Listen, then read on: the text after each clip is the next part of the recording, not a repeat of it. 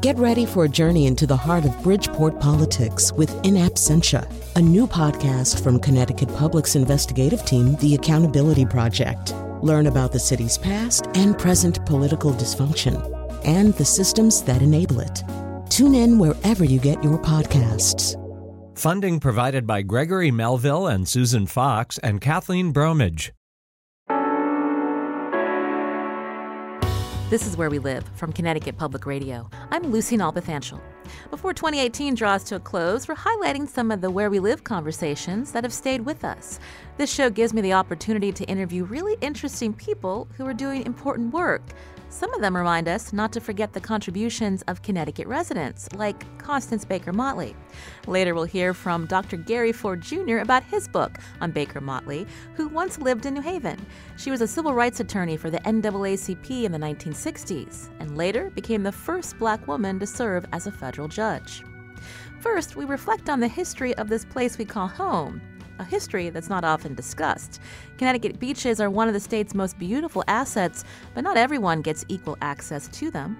I spoke with author Andrew Carl about his book on a local activist who fought to open up Connecticut's shoreline to everyone, especially minority youth. The book is called Free the Beaches, the story of Ned Cole and the battle for America's most exclusive shoreline. Andrew, welcome to the show. Oh, thank you for having me. So what drew you to focus in on this history of privatization on Connecticut's shoreline? Yeah, I've always been interested in looking at the history of inequality and land use in America and understanding the sort of relationship between the two, and also the sort of history of environmental injustice. And Ned Cole is a person who really sort of brought these issues into focus. And that was sort of what ultimately drew me to his story, and also just the sort of how captivating he was as an individual and how many sort of critical issues that his organization raised during that time. Well, where did you grow up, Andrew? Is this something, when you said you've always been interested in these issues, something that you noticed growing up? You know, I grew up in Ohio, so far from the coast, but nevertheless had been always drawn to beaches and coastal areas as a particularly fragile environmental resource, but also one that has experienced profound change as a result of development, and also the kind of, the tension between that desire for openness, the sense that beaches belong to everyone, versus the reality, which is that in America today, many coastal areas are very exclusive and exclusionary to the general public. So if we look at history, when did this push for privatizing beach access in Connecticut and other places really take off? It began in Connecticut very early, and in many respects, Connecticut was sort of a trendsetter in the move toward privatizing shorelines. Really, in the early 1900s, you began to see the proliferation of private beach associations up and down the shorelines, and these are sort of a forerunner to the modern gated community in that they are sort of governed, have a sort of private form of governance, and also sort of privatized public space, namely their beaches. So that was, in a sense, a sort of a trend that we began to see spread across the U.S. Really in the post-World War II decades, but in Connecticut it began much earlier in the early 20th century. Here in Connecticut, many of us are familiar with the term Gold Coast, and we'll be talking more about that part of the state in a little bit. But when we look at the people that were part of these beach associations, they weren't all the super wealthy, were they? No, not at all. I mean, that was actually the model that sort of was developed in the early 20th century was one that would sort of had prefabricated communities that would really allow for, say, middle-class white families to be able to own a second home. Many of these beach associations, especially in the eastern half of the state, were often identified with either religious or ethnic groups. There's the Irish beach, the Italian beach, the Jewish beach. But this is that. So in a sense, it was not all very super wealthy folks, but it was also very exclusionary. All of these beach associations invariably were governed by racial covenants that barred the sale of lots to African Americans. So, even though these were not all, very wealthy communities, they were ones that were very much off limits to a segment of the state's population. And when we look at Connecticut's coast, we're looking at more than 200 miles of shoreline. But how much of that was actually open to anyone, Andrew? Less than around 7 miles of it was considered generally open to the public, and the rest was either in the hands of private homeowners or were public beaches that were really public in name only. They were many communities restricted their public beaches to residents only, or placed severe restrictions on the ability of non-residents to be able to actually access them. So as a result, by the time you get to the 1960s and 70s, when my story really begins, there's very few places along the state shoreline that a person, say, living in Hartford or elsewhere in the state who wasn't fortunate enough to be able to own a home along the shore, there was very few places that they could actually go to enjoy the shoreline. And you mentioned in your book these were the result of what's called exclusionary zoning, keeping certain people out of specific areas, beach associations, and whatnot. Yeah, I mean, exclusionary zoning was really the sort of chief mechanism of segregation across the state and really throughout the Northeast. I mean, you have communities that often zoned land in a way that made it next to impossible for low-income people to live in their communities. I mean, in Greenwich, for instance, over one third of the entire town was zoned at 4-acre lots minimums, so that you had to have your house on a 4-acre lot to be able to even live there. And this was a sort of pattern that we saw throughout the state, is that you had really areas of concentrated affluence that was kind of locked in, and as a result, people of modest means really had no ability to move into communities because of local zoning ordinances. This is Where We Live. With us from a studio at University of Virginia is Andrew Carl. He's an associate professor of history and African American studies and the author of this new book, Free the Beaches, the story of Ned Cole and the battle for America's most exclusive shoreline. Andrew, tell us about Ned. So he grew up in Hartford, born to an Irish immigrant. What's his story? Yeah, Ned grew up the life of a sort of comfortable middle-class white American living in post-war America. He went to Fairfield University, graduated with honors, and was sort of living the dream, at least as his parents envisioned. He returned to Hartford and got a job in the insurance industry. He was all sort of set to live that sort of middle-class life of comfort. And then he made a very sharp detour. Mm-hmm. So let's talk about some of the factors that led him to that detour. So, his mother, in the book you write, she always hoped that he would have a comfortable life working in the insurance industry. But when he went to Fairfield University, he started to meet some people who challenged the notions that he grew up with. One being an African American professor. Yeah, Walter Petrie, who was a professor at Fairfield and was also, he, as Ned described, really opened his eyes to the problem of racism in America and inequality. And he did so through taking groups of students down to Harlem and walking them through the neighborhood, getting them acquainted with the culture, with the the community, as well as the struggles, and got them to sort of see firsthand African American life and culture and urban inequality, not just sort of talking about it in a classroom. And I think that really stuck with Ned, the idea of sort of direct engagement, communication on a sort of interpersonal level, as opposed to sort of intellectualizing these problems. And he went on to graduate from Fairfield and work in the insurance industry. But there was another point that made him kind of question what he was doing with his life, and that was when JFK was assassinated. Yeah, I mean, John F. Kennedy was someone who was very influential to him. He really looked up to him as, again, as a sort of young Irish American Catholic. And his death really sort of led Ned to sort of question what he was doing in life. And, he had long been struck by that sort of call to service that Kennedy had issued with his inaugural address. And, after his death, he began to ask himself what he was doing to help contribute to making this a more engaged, less cynical country. And that was when he decided to quit his job and start this sort of domestic Peace Corps, as he described it, called Revitalization Corps. And we're going to learn more about the Revitalization Corps in just a little bit. But I'm curious, Andrew, what the reaction was of his family to this change in his life, especially his mother. You have an interesting anecdote in your book.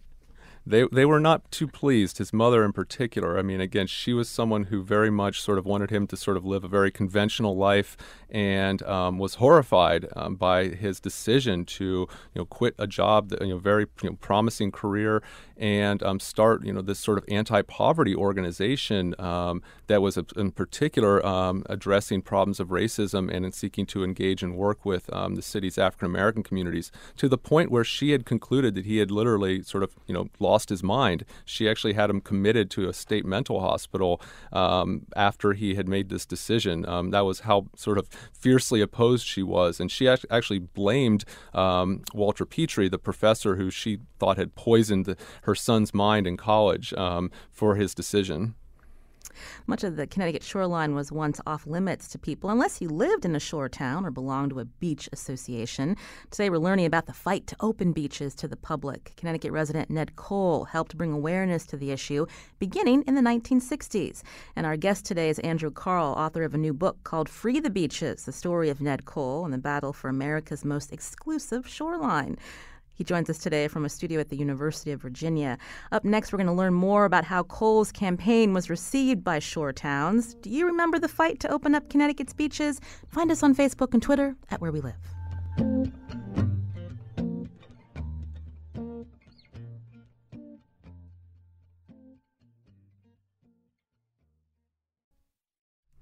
This is Where We Live. I'm Lucy Nalpathanchel.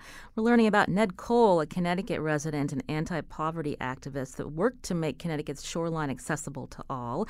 Author Andrew Carl documents his efforts in his new book, Free the Beaches, the story of Ned Cole and the battle for America's most exclusive shoreline. Andrew's joining us from the studio at University of Virginia in Charlottesville. And there's an excerpt of his book on our website, WNPR.org/wherewelive. Andrew, we were talking about Ned Cole leaving his career of working in insurance to form the Revitalization Corps, similar to the Peace Corps. But talk us through how he went about doing that and getting people to buy into what he was the message that he was trying to relay. Yeah, I mean, as you said at the outset, I mean, he was very much focused on waging a war on apathy, in particular waging that in the suburbs, amongst the middle-class whites in West Hartford and other suburbs that had sort of really left the city, and as he saw it, abandoned its African-American community and Puerto Rican communities. And he really wanted to sort of engage with them and sort of find ways to sort of build bridges of communication that could combat the sort of vicious, cancerous stereotypes that many suburban whites had of urban America and particularly of African-American communities. And he started by opening up an office. And what about the connection to Harlem when he would go there? So did he start in Harlem and then work in Hartford? Yeah, so he started by opening up a storefront in Hartford, and he put classifieds in the newspaper calling on folks to volunteer their time. He said, just 3 hours a week, either tutoring, working on helping young African-American men find jobs, a variety of activities. So it was very much sort of the moment, trying to respond to immediate needs. But then it began to grow rapidly. Many national publications began to write stories on Revitalization Corps, and chapters began to spread across. Soon he opened up a chapter in Harlem he sort of spent many years going back and forth between Hartford and Harlem. But then others who were inspired by his call to service opened up their own chapters on college campuses and in cities ranging from Miami, Florida, all the way out to Watts, L.A. Well, how did African Americans look at Ned Cole and think, who is this guy coming into our neighborhoods? And I'm curious, you mentioned he was trying to reach out to whites in places like West Hartford. Were they skeptical? Yeah, I mean, initially there was a lot of skepticism as to what Ned was doing on the north end of Hartford. But I think he really was able to win the confidence and affection really of many in the community just by being himself and really spending time getting to know people in a sort of sincere manner. He really didn't come in with any agenda or any assumptions, but really just spent a lot of time listening, engaging, sort of rapping with folks on the street, in barbershops, in their homes, and also really expecting the same of the suburban whites who volunteered with Revitalization Corps. Families who participated in this were expected to go into the north end of Hartford, get to meet African-American families in their homes as opposed to just simply having them come to the suburbs. So it was very much about sort of breaking down these divisions on a sort of interpersonal level. Meanwhile, there's a lot of unrest happening in U.S. cities, also here in Hartford, with how African Americans were treated, where they were subjected to live. Can you walk us through some of how that unrest helped fuel some of the activism and why people wanted to follow Ned Cole and into this group?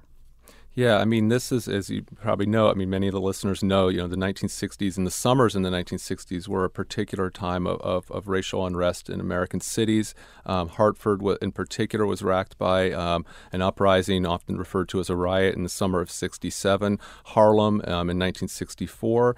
And this was a time in particular, and this is kind of how Ned also kind of gravitated toward the issue of recreational inequality. Many of these incidents were sparked by conflicts over outdoor recreational space. But also, as he saw, underlying many of the grievances of African American communities was this issue of recreational deprivation. The fact that public officials didn't seem to care about the fact that many inner city children lacked safe places to play. In Hartford in particular, there was a shockingly high number of drowning deaths of black youth in the city, in particular along a stretch of the Park River that was close to two housing projects. And the sort of response of public officials was complete indifference. And this was something that really was one of the sort of issues that was fueling unrest. And ultimately, the Kerner Commission that issued its report in 1968 identified recreational inequality as one of the sort of high levels of grievance that was common across many of the riot-torn cities in America. You mentioned the Kerner Commission. This was the National Advisory Commission on Civil Disorders, the Kerner Commission releasing this report on urban violence in 1968. So when that report came out, I mean, but if Ned Cole wasn't there with his group, the Revitalization Corps, again, bringing awareness to the disparities, is this something that would have just been buried? Ned was someone who sort of thought that the Kerner Commission report should be read by every American. I mean, he thought that this should be gospel, that this would be something that would help sort of awaken, in particular, those suburban white families who had seemed to sort of become cold and indifferent to the problems of urban America, that by reading that and understanding the lessons of it, we could begin to work towards solutions. So he really was proselytized on the importance of the Kerner Commission and what its findings really said to all America. He was encouraging the armchair activists to actually do something and not just talk about it in their homes and with the people they know.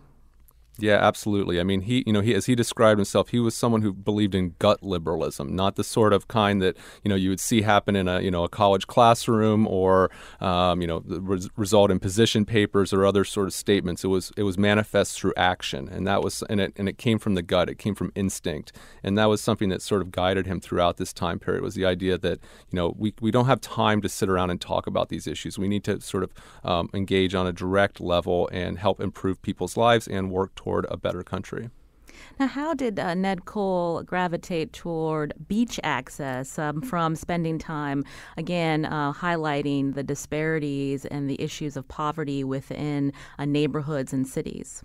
Yeah, I mean, it was really, in a sense, almost by accident. I mean, as one of the many initiatives that Revitalization Corps was leading, was one that was aimed at sort of providing summer recreational options for African-American children living on the north end of Hartford. And one of the sort of ideas that he came up with was to rent a van and bring a group of kids down to the shoreline.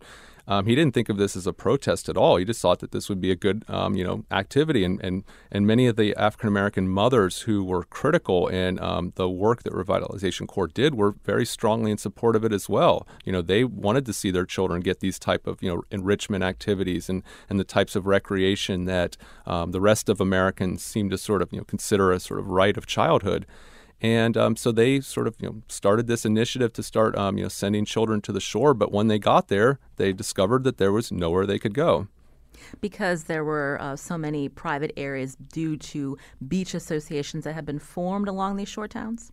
Yeah, exactly. And even the public beaches, with the exception of the state beaches at Hammonasset, really, there were very few places that were open to the general public. And also he really wanted to sort of engage with the folks who lived and vacationed along the shoreline. He envisioned, sort of had a very rosy image of white and black children playing together, and white and black parents talking and realizing their common humanity and finding sort of ways to begin to break down those stereotypes. He thought that leisure spaces and leisure activities could actually be a vehicle for building a more integrated society. But as he discovered, the white folks who lived along these shorelines were not interested in that at all. In fact, they were not greeted warmly at all. Andrew Carl is Associate Professor of History and African American Studies at the University of Virginia, author of the new book, Free the Beaches, the story of Ned Cole and the battle for America's most exclusive shoreline. We should say that he wasn't able to join us due to health issues, Ned Cole. But Andrew, we're talking through your book. You did a lot of research on what led Ned Cole to try to free the beaches and raise awareness. So I'm curious if you could walk us through some of the first incidents when he rented the buses and went to a particular beach in Old Lyme, for example. Yeah, and really, he became really radicalized on this issue after a particularly negative incident in Old Lyme in the summer of 1971, when they came to one of the private beaches along the shoreline and were received very hostile reactions from residents, racist sort of epithets being thrown at the parents and children.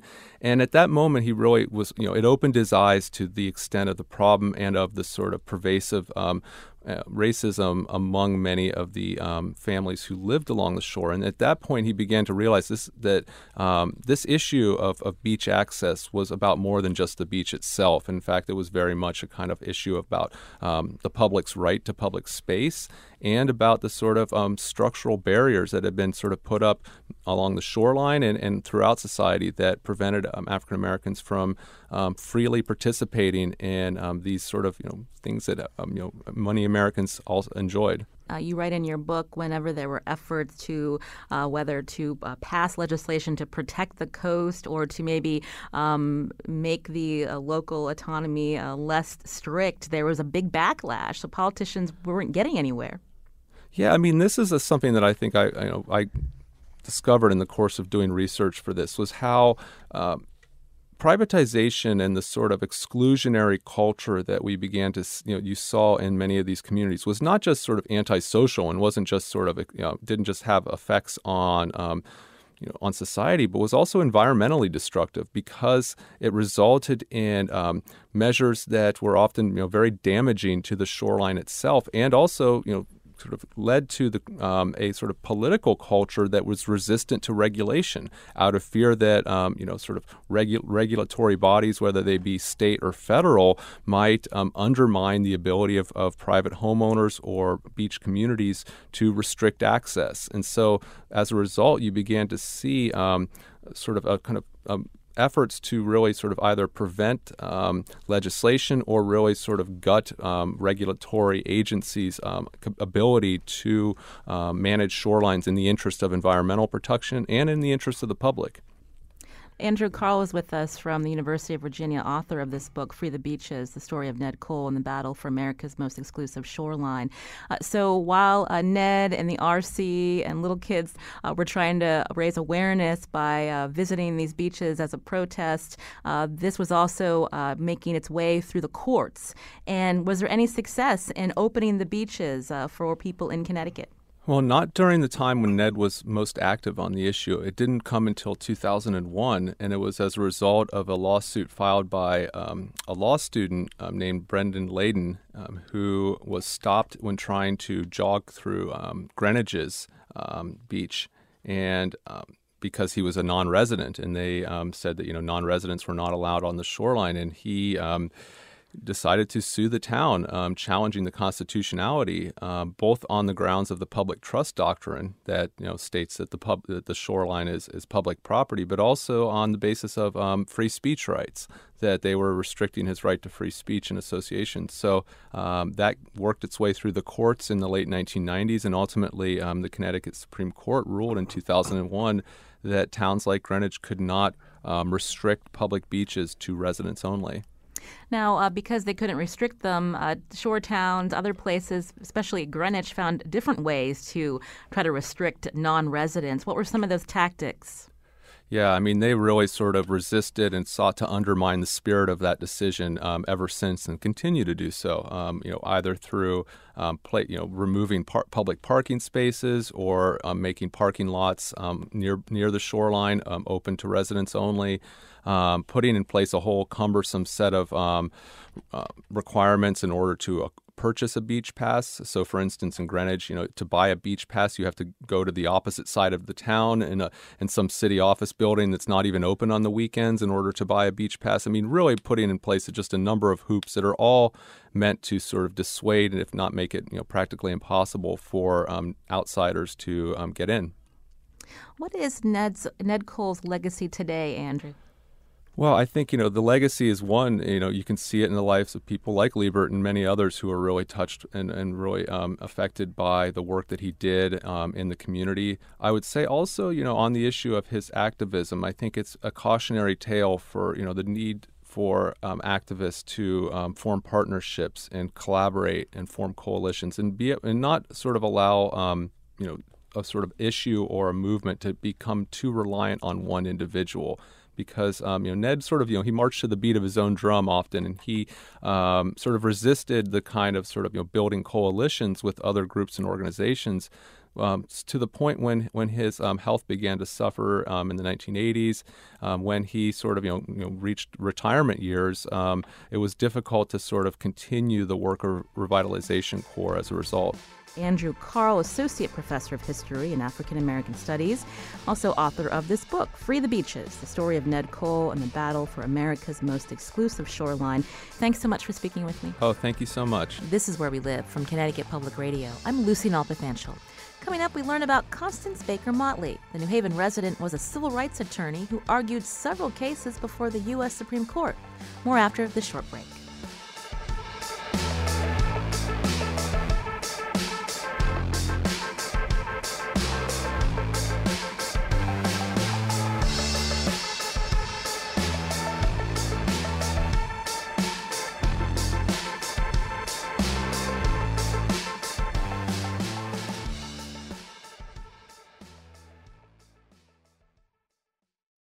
This is Where We Live. I'm Lucy Nalpathanchel.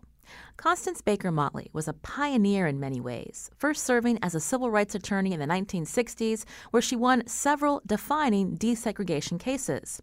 She would later become the first black woman to serve as a federal judge. My guest is Dr. Gary Ford Jr., who's written a book about the New Haven native called Constance Baker Motley, One Woman's Fight for Civil Rights and Equal Justice Under Law. Gary, welcome to our show. Thank you so much for having me. Tell us, when did you first hear about Constance Baker Motley? I first heard about Constance Baker Motley when I was a little tyke growing up in New Canaan, Connecticut. I grew up in a family of lawyers, and growing up in New Canaan in the early 80s, there actually weren't that many black attorneys, actually in all of Connecticut. So it was a small circle. Through that small circle, I met Connie Royster, who is Judge Motley's niece, and she, in turn, introduced me to Judge Motley. She passed away in 2005. After you met her, and again, you knew about her story through your family connections, what made you then write a book about her later on? It's a couple reasons. First of all, when I was at Harvard, I was studying African American studies, and I was focusing on the civil rights movement because that was my interest. And I was reading about all of these cases, these desegregation cases that really were crucial for the movement.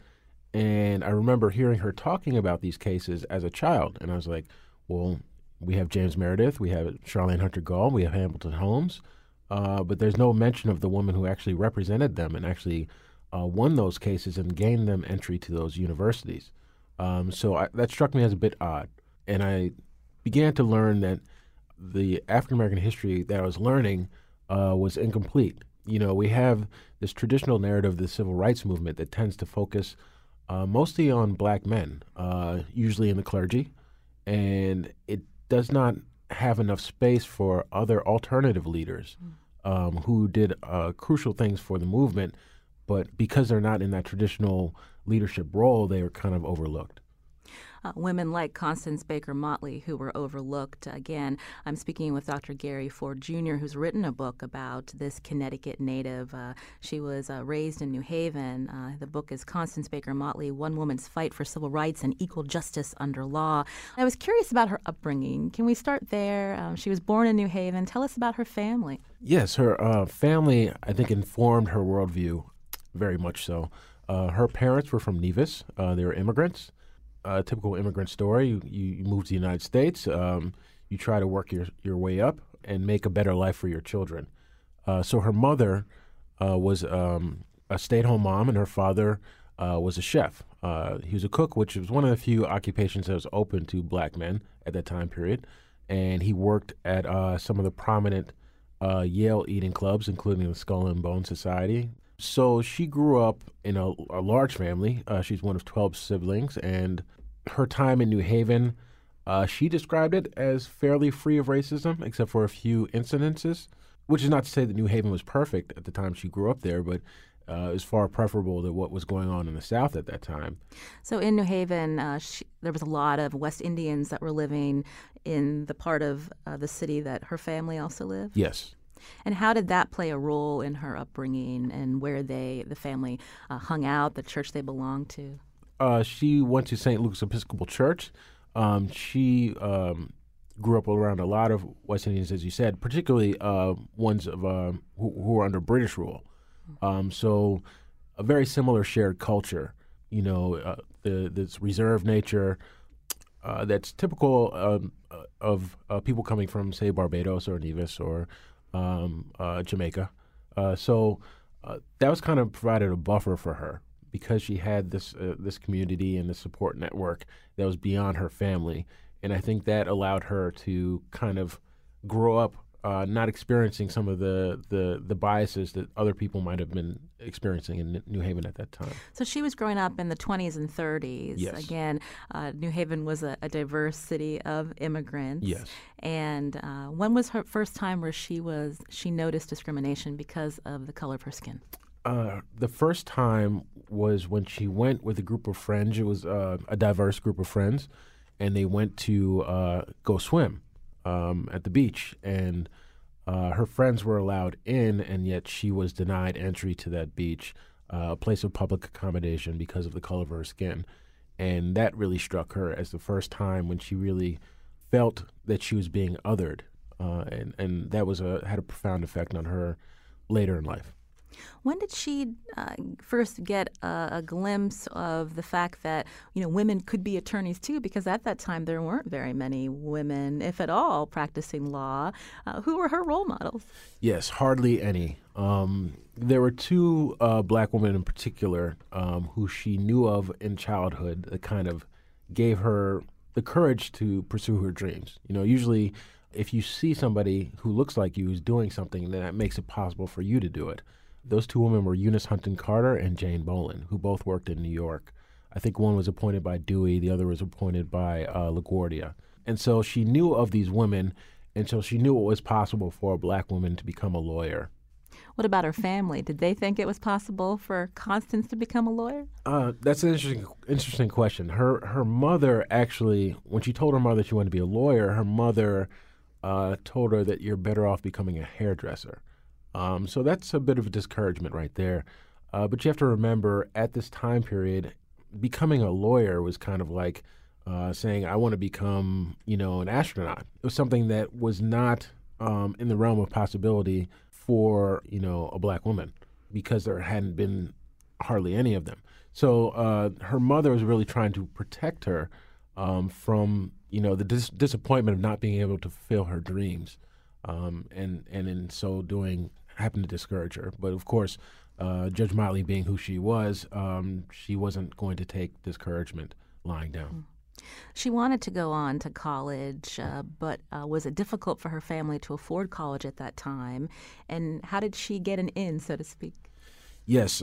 So being one of 12 children and also with a single income household, it was very difficult for them to afford college. And in fact, she couldn't afford college just based on her family. We didn't have all the scholarships that are available now. And so she took jobs to Eleanor Roosevelt, her National Youth Program. So she was doing that. She was refinishing furniture, and she was also becoming engaged in politics locally, civic engagement locally.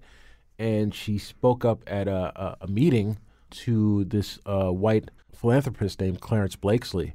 And basically, he had built a community center for African Americans to use in New Haven, and was Dixwell concerned. Avenue? Yes, Dixwell Avenue? yes, Mhm. and was concerned that they weren't using it. And none of the black people wanted to tell him that the reason they weren't using it was because there's no black people on the board, and they didn't feel like they had any representation. So that's why it wasn't being used. Constance Baker Motley, being one who always would speak truth to power, actually stood up at this community meeting and said it over the gasps of some people in the audience because they thought that was quite rude. But he found it refreshing and found her to be very mature and very wise for her age. And so he decided that he was going to fund her education as far as she wanted to go. And that's how she got to go to college and then law school. She made the decision to pursue a college degree down south. Yes. Why did she want to do it there? I think she wanted to experience black culture and go to an all-black university. And at the time, those were in the South.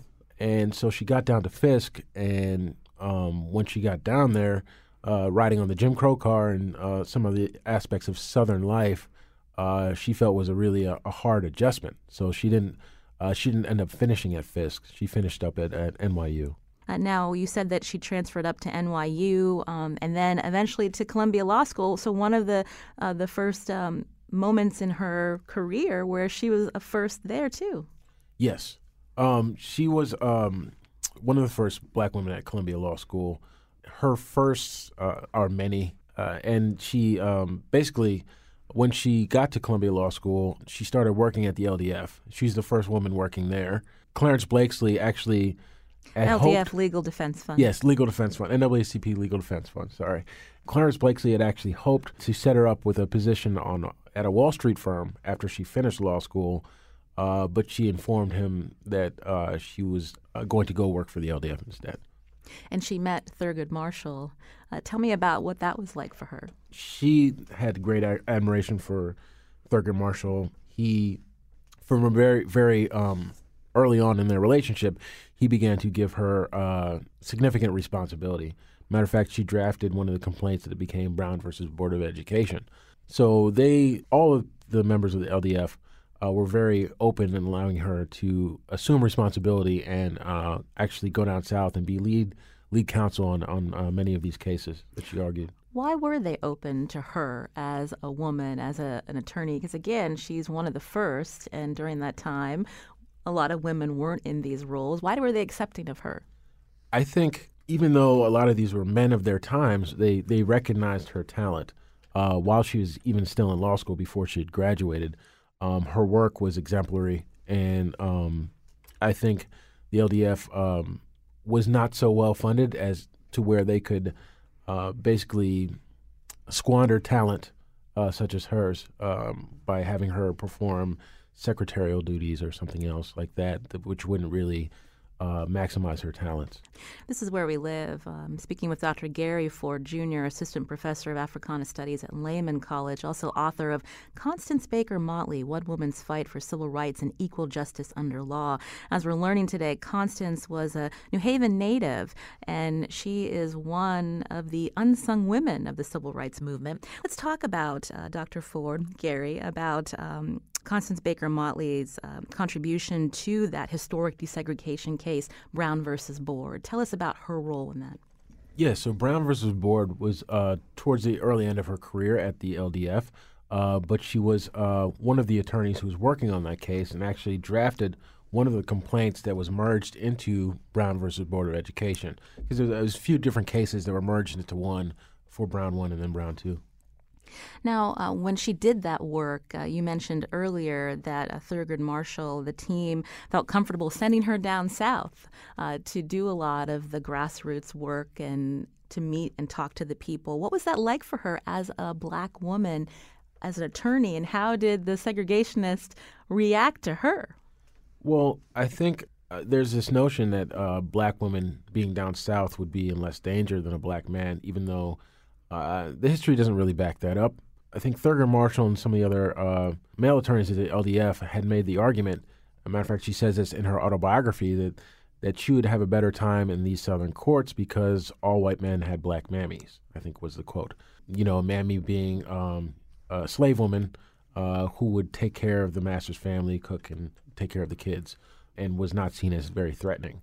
In reality, regardless of gender, if you went down south, even regardless of race in many cases, if you went down south and you were agitating and disrupting the way of life, the segregationist way of life, your life was in danger. We have countless examples of black men, black women, white men, white women being assaulted or killed down south trying to do the work of integration.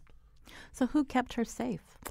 When she was down south in Mississippi, in Georgia, in Alabama, working all these school desegregation cases, there were local members of the NAACP who would act as bodyguards because they couldn't count on the police to provide protection for her. Because some of those police were members of the Klan? Yes, some of them were moonlighting in white bed sheets. That's just fact. And the local FBI was also had sometimes they had their biases as well. So it was mostly private security. The NAACP, but also sympathetic whites who were working with the NAACP and wanted to see segregation end in their communities. She also worked with the community in Birmingham during the Children's Crusade. So when all of these children, these thousands of students, black students who were trained in non-violent demonstrations to desegregate the city of Birmingham, talk us through her role there and how she worked with more well-known figures in the civil rights movement, including Dr. King. Yes. She represented Dr. King personally a few times, got him out of jail a few times. In the Birmingham schools case, she was really critical to his ascension as a leader of the civil rights movement because in that schools case, they had planned a march on Sunday, and somebody else who actually his name escapes my mind right now had convinced Dr. King to include children in that march. And so they included the children, and then, of course, the police responded with hoses and dogs, and the children were harassed in that way, and then also arrested en masse, thousands of kids arrested. And while they were in jail, they were also expelled from schools. And the parents weren't going to stand for that. I mean, it's one thing for them to go through the trials and tribulations of trying to integrate, but to have their children suffer in that manner and maybe not ever graduate was too much for them. So she was sent down south to get them out of jail and then also get them back in school to get an injunction to prevent their expulsion. And she was able to do that. And because she was able to do that, it restored the faith of the parents in the movement, and they continued to support Dr. King, whereas otherwise they might not have. She went on to represent Dr. King in other struggles. How did he view her? He was a great admirer of Constance Baker Motley. As a matter of fact, later on, when she was up for a federal judgeship, Dr. King was one of the people that LBJ called to get a sense of who Constance Baker Motley was. So he felt that he owed her a debt, not only for that Birmingham schools case, but also for getting him out of jail a few times, Americus, Georgia, and a couple other places. When was the breaking point for her where she moved on with her career and couldn't do this work anymore? That's a complicated issue. Basically, at the LDF, she'd been at the LDF for a while and won all of these segregation cases. But when the time came to pick a replacement for Thurgood Marshall, who was going to the bench, they actually selected Jack Greenberg, who was a fantastic lawyer and has done a lot for civil rights. However, Judge Motley had actually been there longer than him, and her record was equally distinguished, if not more so. I can't think of somebody who had argued and won more civil rights cases, especially school segregation cases, than her. On the one hand, I think Thurgood Marshall and Bob Carter were having a bit of a feud at this time because Thurgood Marshall was focusing most of his efforts on fundraising, which is great. I mean, without money, you don't have the resources to argue these cases. But Bob Carter felt like most of the legal work was falling on his shoulders. So he wanted Thurgood Marshall to focus more on that. And so they had a rift, and Thurgood Marshall wanted to put somebody in who was more in line with his philosophy, and that was Jack Greenberg. So he moved very quickly to install Jack Greenberg as his successor. whereas Bob Carter was supporting Constance Baker Motley. And so was Medgar Evers, who was her biggest cheerleader for that position and was very upset when she didn't get it. So there's a politics involved. I think also we have to look at these are men of their time. Even though they gave her vast amounts of responsibility and really nurtured her to be a civil rights lawyer, I think they might have also been uncomfortable at that time with having a woman in the top chair. And, so I think gender also played a role in her being passed over.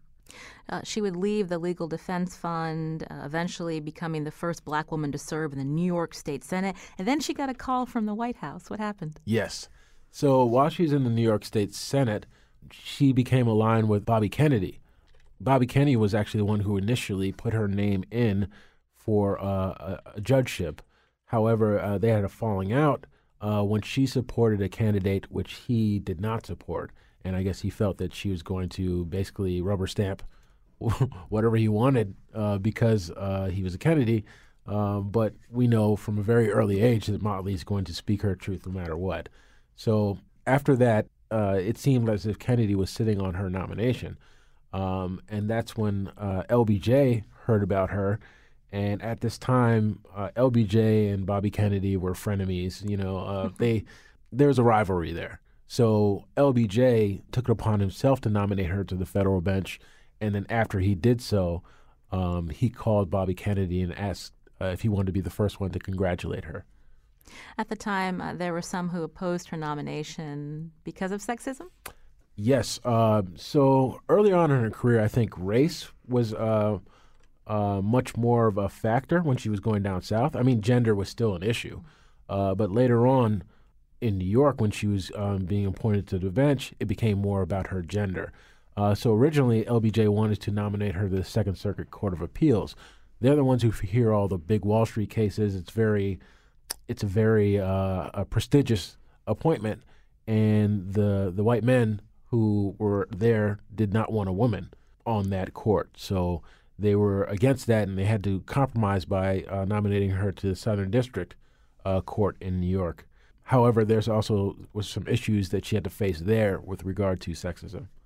Because you've done so much research and you understand a lot about her life and what drove her to do the things that she did, when we look at America today, what do you think would be Judge Motley's opinion of some of the movements happening today, whether it's Black Lives Matter or what's going on in politics today?